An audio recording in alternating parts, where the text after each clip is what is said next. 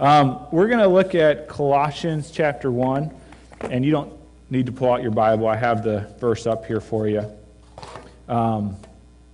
And I just briefly want to look at this as we head into this vision meeting. We're planning on going from 6 to 7, covering some of the bases of what's happened and where we're going. This vision meeting was planned out since before we even started in September. And if you notice in our community group schedule, we took a break to do a service project, taking a break to do a vision meeting, and then we'll take another break in December for a Christmas party. So Colossians 1:18, just prior to this verse, we hear about how Christ is king over redemption, or over the world, over creation. It talks about how all of creation is made through Christ, and all of it is for Christ. And then Paul moves on to talk about how Christ is the king over redemption as well. And that's what we're going to look at here in Colossians 1:18, and we're just going to look at this one verse. So let me read it to you, and then we'll kind of pull it apart. And he, being Jesus, is the head of the body, the church. He's the beginning, the firstborn from the dead, that in everything he might be preeminent. Let's pray. Lord God, your word is good.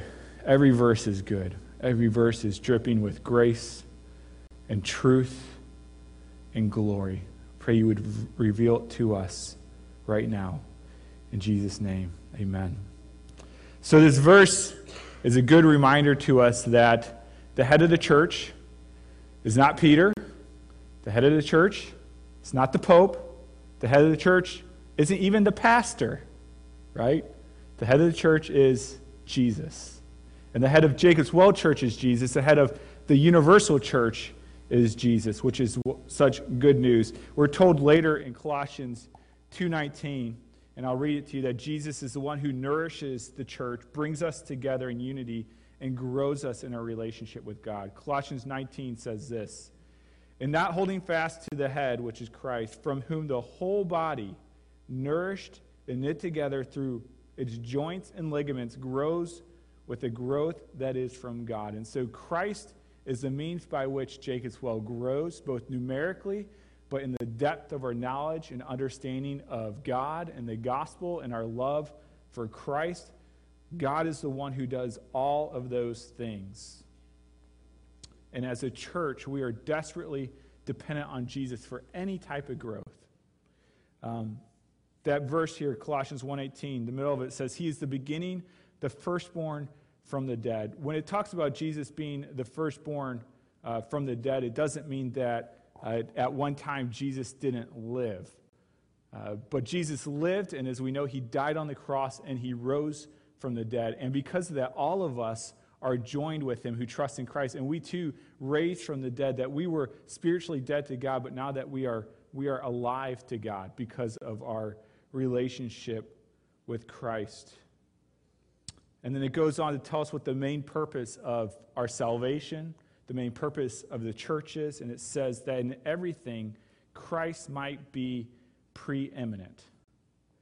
What that literally means is that Christ would be first, would be the first one for all of our life, for our church, that Christ is first in rank, in dignity, in enjoyment, in honor, in power, in affection, that he would be the one that we serve, he would be the one that we worship, but he's the one that runs the church as well.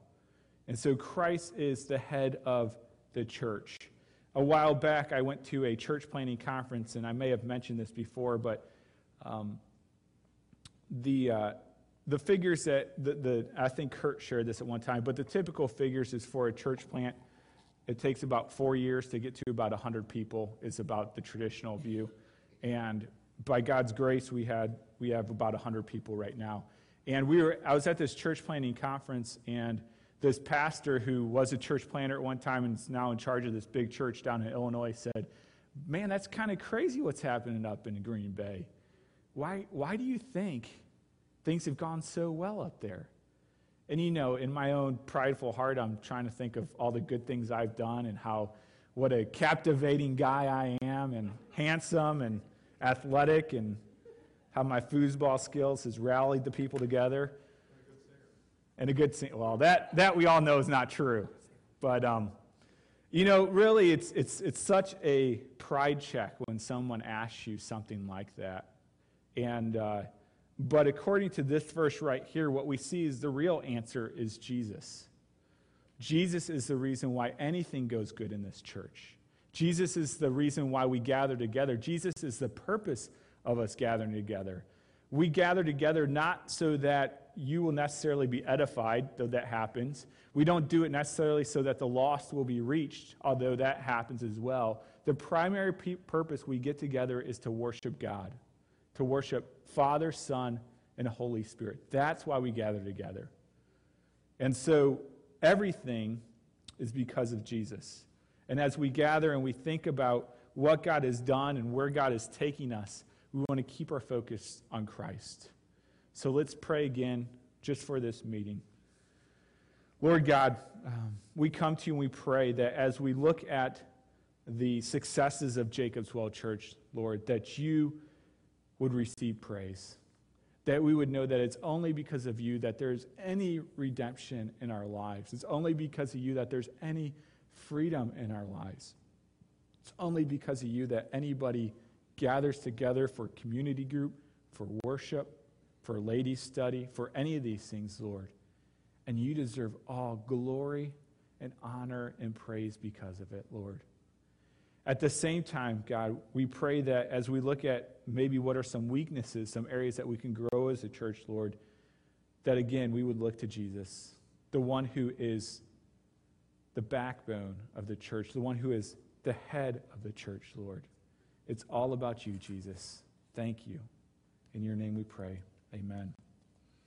Okay, we have, as a leadership team, we gather together just about every week, and we talk about a lot of the things that's happening in the church, a lot of the directions we're going, a lot of praises, prayer requests, things like that, but we don't necessarily bring everyone into it like we would like.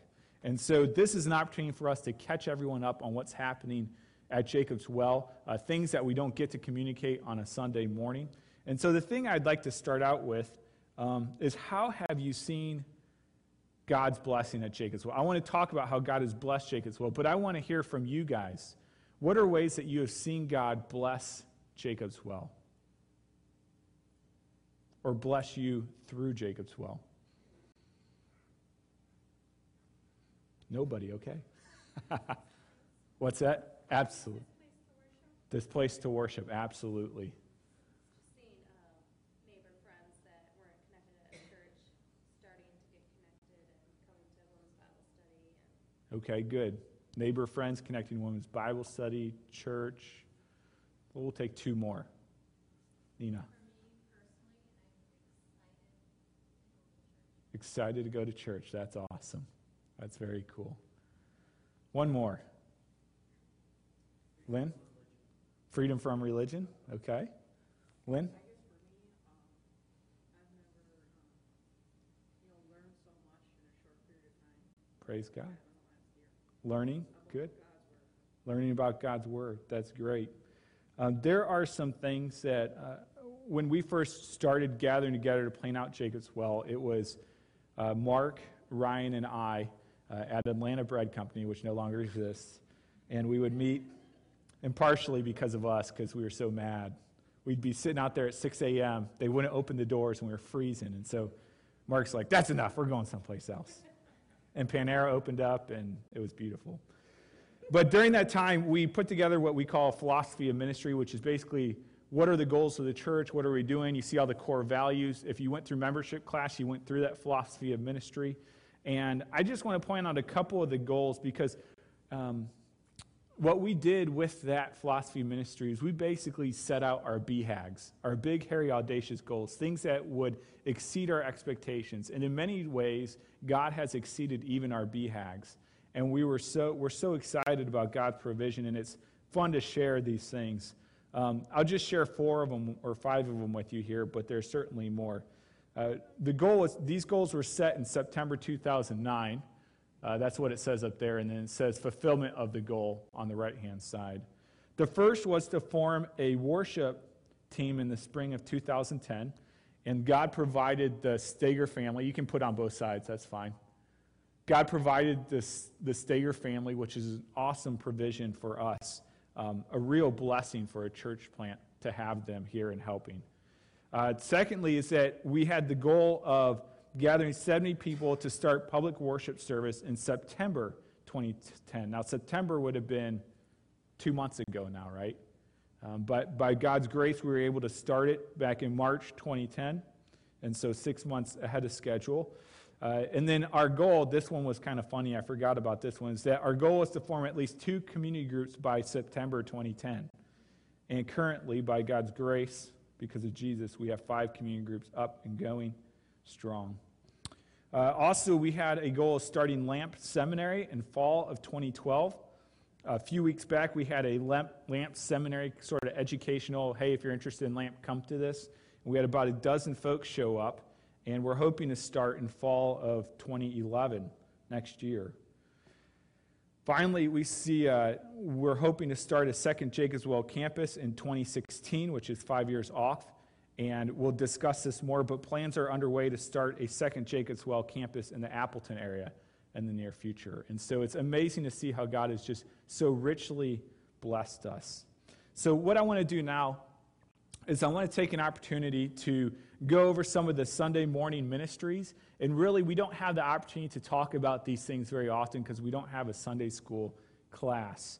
And so I'm going to have the different folks from the different ministry come up and just share a little bit about the Sunday morning volunteer schedule, the duties that you're called to do. And the purpose of it is both for them to share what's going on, but also if there's areas where we need to improve, for them to share that as well. And so I'll start with Trish and the children's ministry. And if you would stand right here, because this is being videotaped for those who couldn't.